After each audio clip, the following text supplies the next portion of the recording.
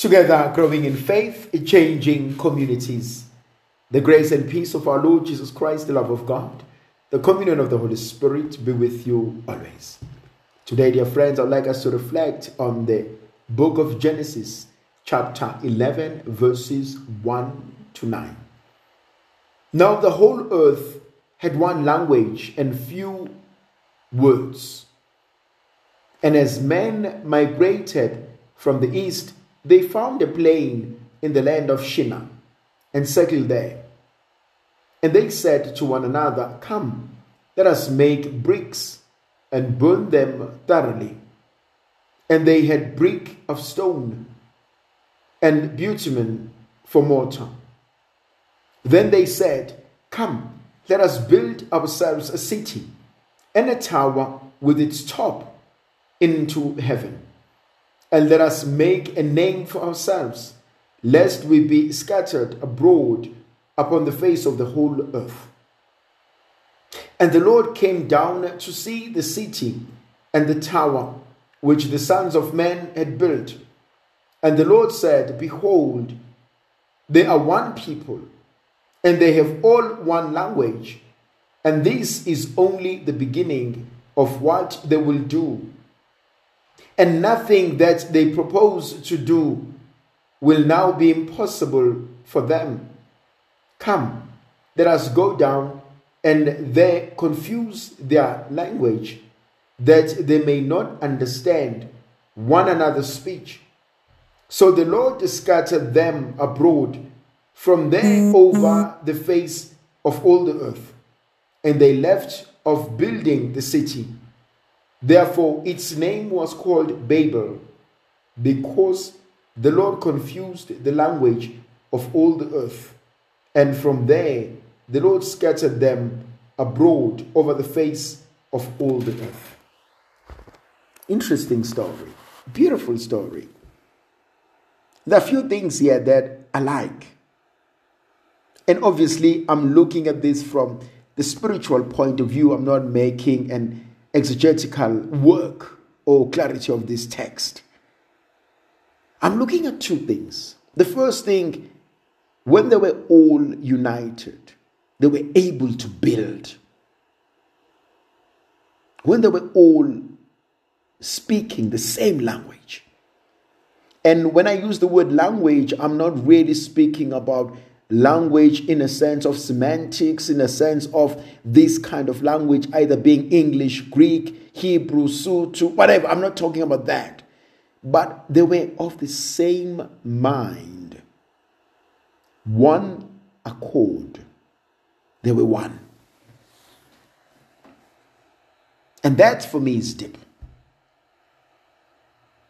They were united. And they could achieve a lot. There's a beautiful story, beautiful and sad at the same time. It's a story that is told about a family. It's a father who has about 7 children. And all these children are always at each other. They always fight. And it worries him that should he die and things are like this, there's no hope. They will kill each other one day. So one day he calls them all into his house and he says, "I need to see you." And he says, "Please come through." And they all come and gather and they sit around. And he has small twigs of wood. And he gives each one, and they all get one each. He says to them, "Break it." And each one just breaks it. I mean, it's nothing, it's something small. And he keeps quiet, and he gathers, and he takes it back. And he put them all together. And he ties it up with a band. And he gives it to the first one. He says, "Break this." And he tries, and it doesn't. Second one, third one, right up till the last one, the 7th one. And nobody can break it, and they're all frustrated. Why? And the father says, "If you notice something," I said, "Yeah, we just cannot break this, but we were able to break the other one. Why can't we break this? It's still the same thing." And the father said, "That's true. But what you were breaking was individual, twig. But now they are united. You can't break them. And so too with this family. When we are united, nothing can break us. No one can break us. And I think there are families that struggle with that. There's no peace.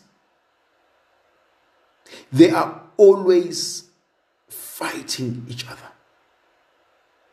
They scratch each other like cats and dogs. Unfortunately, there are people who are behind this. Instigators. And sometimes we find them outside of our families. Sometimes we find them within our families. What do they gain?